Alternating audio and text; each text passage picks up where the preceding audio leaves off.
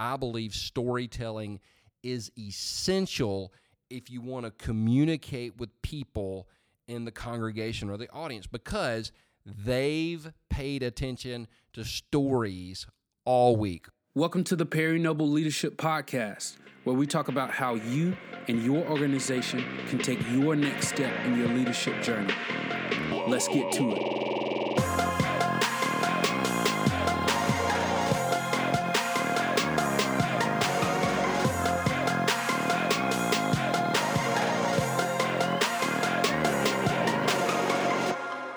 Well, hello. Welcome to the Perry Noble Leadership Podcast, where we believe your church can grow, your church should grow, and your personal growth as a leader really does make a difference. I'm here as always, well, not as always, but as most of the time with my co-host, Logan. Logan. Hey, everyone. How you doing today? I'm really good, Perry. How are you? I'm great. We took about a week or two break from the podcast, but we're back. We got several episodes coming out and a couple bonus things coming up too. That's going to be a lot of fun. You're welcome, fam. You're welcome. Logan is the one that made all that happen. So, and want to give a special shout out to, who is it? Your Mima or something like that? Nana that always listens to the podcast. Yeah, she does. What's up, Nana? So, Logan, what are we talking about today? Today, we're talking about storytelling, y'all. You know, Perry, I feel like you are notorious for your storytelling. Notorious. It's a good word, SAT word. But I feel like every sermon I've listened to of yours, there's always an element of story to it, whether it's in the beginning when you're talking about something that kind of gives us a laugh, or whether it's at the end, you draw in a story that's a little bit more emotional, a little bit more touching. So right. I'm just curious, why is storytelling such a key component of your messages? Okay, I'm going to give like two answers. The first one is Jesus, because, all Christians say the answer is Jesus. But not being funny, but being dead serious, as we read through the Gospels, Matthew, Mark, Luke, and John, Jesus, in order to make a point, was always telling a story. We never see Jesus, as some people would say, exegete a text. Like, he never preached line by line, verse by verse through the Old Testament. Let me pause. If you preach exegetically, I'm not making fun of you. I'm not saying you're wrong. I'm just saying that's not how we saw Jesus do it. People would ask Jesus, Jesus, how many times should I forgive somebody? And Jesus goes into a story. Right. Jesus, what about this? Well, or when the one guy asked him, who is my neighbor? Well, then he tells the story of the Good Samaritan. People are like, oh. So he's always telling stories that connected with people, that had a spiritual meaning. And I discovered years ago, well, now I've been preaching for over 20 years. Woo. And I know it's getting crazy. All up there, man. That wasn't necessary. But when people talk to me about messages they remember, they don't say, man, that time you broke down Luke chapter 4 and talked about the temptation. Like, nobody's ever said that to me. They're like, I never will forget the story you told about blank. I never will forget the story you told, or when you talked about, or when you used that particular illustration. Most of the time, it's the stories that really do connect with people. Because at the end of the day, think about this. People love stories. If people didn't love stories, then Hollywood would not even really exist as a city, right? I mean, the movie industry, I binge on Netflix because I love a good story. Yes. I'm like, I can watch one more episode. I know it's 2 a.m, but I mean, how important is sleep really? Cliffhangers, man. They get you every time. They do. So those are the main reasons that I use stories. I think they connect with people, and I think Jesus was a storyteller. So feel free to correct me if I'm wrong, even though I'm not. You're a supporter of telling other people's stories, not just your own. Yeah. I mean, good and bad.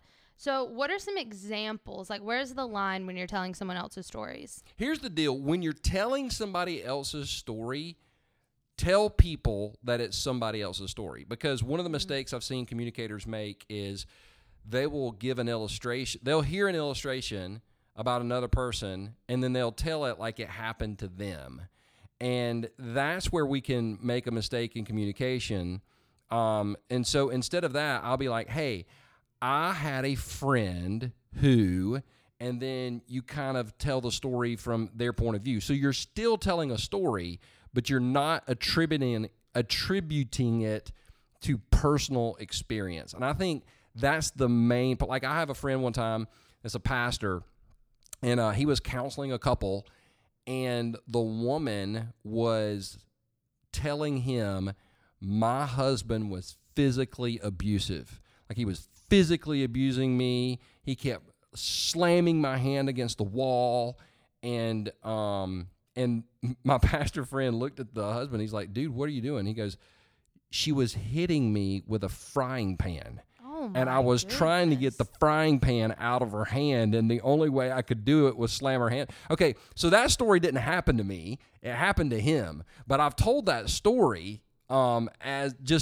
hey, I have a pastor friend that da-da-da-da-da, and I've told that story. So it still connects. Right. And it's still a story, but you're not saying that it happened to you. And that's all the introduction it needs is someone. Yeah, blank. I have a friend, or I know somebody, or Right. or I was reading the other day. Because sometimes we read interesting stories online, and everything on the internet is true. Always, like And the alien stories. I I had to tie it in didn't somehow. take long. So, but you know what I'm saying? So Yeah, no, definitely. So I was reading, I heard, I saw. I have a friend who those stories still work. It doesn't always have to be a personal illustration. Right. You talked about Hollywood and how if we didn't agree with storytelling, Hollywood would go out of business. Right. Hollywood has a really nasty habit of happy endings. They do. They do. They're The guy always there's a gets red the ribbon on the end. girl, Yeah. Always scores the winning shot. You always make that mortgage. You know what I mean? Yes. Always. Yes. So should churches only tell the stories with pretty endings? You know what I'm talking about? Yeah, I think it's a dangerous trap, because in the church we want to give hope. And so we feel like that the best way to give hope is to always put a bow at the end of the story. But some stories don't have a bow at the end of them. Some stories don't work out the way, like I have a really good friends, husband and wife, and they recently lost a baby. Like the baby was born and it died a couple days later. There's not really a ribbon on. You can't. I mean, Right. You can try to throw a Bible verse in there, but at the end of the day, the pain and suffering is still very real, and that story is still being developed. And so, I don't think if we're going to connect with people that we can put a bow. Now, listen, I'm not saying don't ever tell a story with a happy ending, Right. but at some point there's going to be tragedy in the story. Right. I mean, we follow a man that died on a cross. So tragedy is not new to Christianity. And so because it's not new to Christianity, we don't need to pretend that it doesn't happen in our churches, and we don't need to be afraid to tell those stories either. So do you have like a structure for storytelling? Like how do you tell your stories from stage? It never seems too long or too short. You know, it's like that perfect sweet spot of storytelling. Well, it kind of depends on the story. Like going back to your previous question, I think for too long, and this thought just hit me, for too long, the churches felt the pressure to put a bow at the end of the story. You know what I'm saying? Ooh, yes. So it starts out, and there's a person that's like, I was a crack-smoking lesbian that murdered innocent people, and now I'm married to a man, and I run a nonprofit organization. Okay, that's a bit extreme, but it's the story we like to tell. But sometimes the depression doesn't go away. Right. And sometimes the addiction is still something that people wrestle with. And sometimes the marriage didn't work. And sometimes you didn't get the job you prayed for. And Right. so I think what's more important is telling the stories that connect with the people in the audience. But because, like, for example, a few years ago, I became just like overwhelmingly aware. I was preaching on a Mother's Day, and I got an email, and it's like, hey, really enjoyed the message, but next year when you tell the stories, you need to keep in mind there's some women in the church that can't have children. Oh, man. And I was like, oh my gosh, well, there's no way to put a bow on that. Right. But you got to talk about that. So anyway, circling back to your question, the way I time the stories are what's appropriate in the moment. Like I heard a pastor the other day, he preached about a 50-minute message, and it was good, but the first 10 minutes of the message was a story. However, it was perfect because that story set up the message so well. On the flip side, I've heard some messages where it's like it was a big story, and at the end they put a Bible verse to say it was a message. Yeah, it's like, and so you got to kind of feel out the moment, and it all comes down to what I call this is how I do it. I call it a cadence. Every sermon that I prepare, when I'm writing it, when I'm putting it on paper, when I'm drawing it out, I draw out my sermons. When I draw out the sermon, there's got to be a cadence. There's a rhythm. And for me, it's like, hey, this needs something here. This needs something here. Now, other people are more led by the Spirit. And if that's how you preach, it's great. I wouldn't discourage that at all. I just feel like the Spirit leads me in my preparation time. And I think, you got to figure out your cadence and your rhythm. So for me, there's not... The short answer is there's not a right answer to your question. I like that. That's a good takeaway. Find your cadence, man. It is. Find It's your all cadence. about it's all about your cadence. It's all I about like your it. cadence. It's a good word. Here's a question. I know everybody's thinking it. Are your stories always true? Here's the deal. My stories are always true. And that's something that people can't quite believe, but usually there's a witness with me that can verify the story. I have super weird things happen to me, and I think God is like, hey, listen, if this happens to Perry, he's going to talk about it. So let's give him all the weird experiences. Let's go ahead and let his car get stolen. Oh my gosh. So,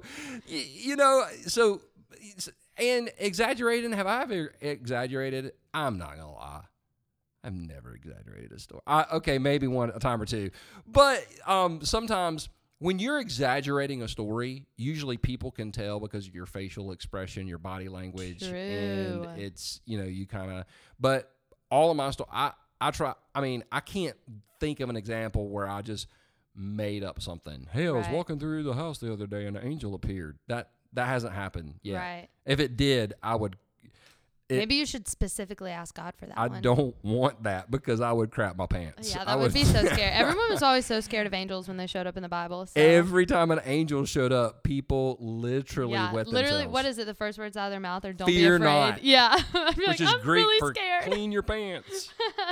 So, on a scale of 1 to 10, like how important is storytelling when communicating and getting better at preaching? Well, for me, okay, so there are godly people on both sides of this argument.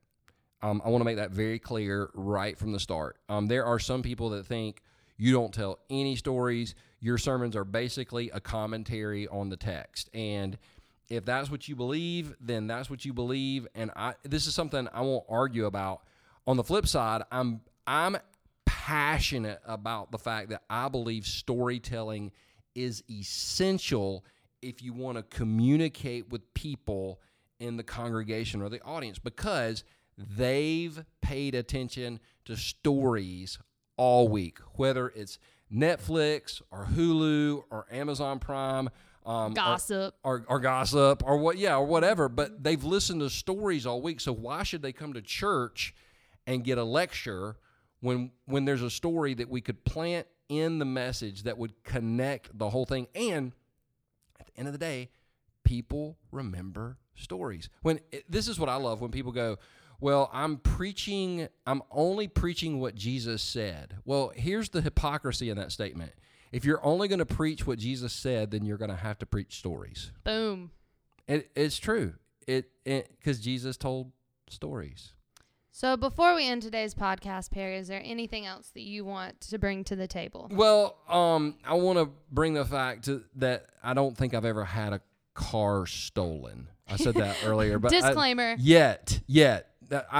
Dear God, I'm scared to go home and look in the parking lot now. If my car is stolen, that will. We are downtown Anderson. It's like right under Chicago crime. I will tell that story. No, just a reminder to everybody that we have a resource called Getting Better at Preaching. It's got all kind of cool stuff in it. The interview with Pastor Stephen Furtick is solid gold. It's just about an hour, and some of the stuff he says, like I took notes, and I took notes. Yeah, I'm applying some of the stuff that he said though, and it was super good. We've got a preaching calendar in there, like how to plan a preaching calendar that actually builds momentum throughout your church year. We also got like a how to do it I Love My Church series, which every church that's done that has seen a bump in attendance and salvations, I might add. And it's available on our website, iwantmychurchtogrow.com, on resources. If you'll click Get Better at Preaching, and if you'll enter the promo code GROWTH18, just the number 18, GROWTH18, you'll get $50 off of that resource. That's all through the month of October. That's our Halloween gift. Happy Halloween. Because we do celebrate Halloween in this office. Yeah, don't let that price scare you. You can for that code, you can knock $50 off and get it for $149. That's right. All right, so you guys have a phenomenal week, and we will see you next week right here, same bat time, same bat channel. Logan has no idea what that means, and no idea. That's old school. Easy. Old school. We'll see you next week. Thank you for listening to the Perry Noble Leadership Podcast. We hope you had a blast spending time with us. For more thoughts on leadership, visit Perry's blog at perrynoble.com.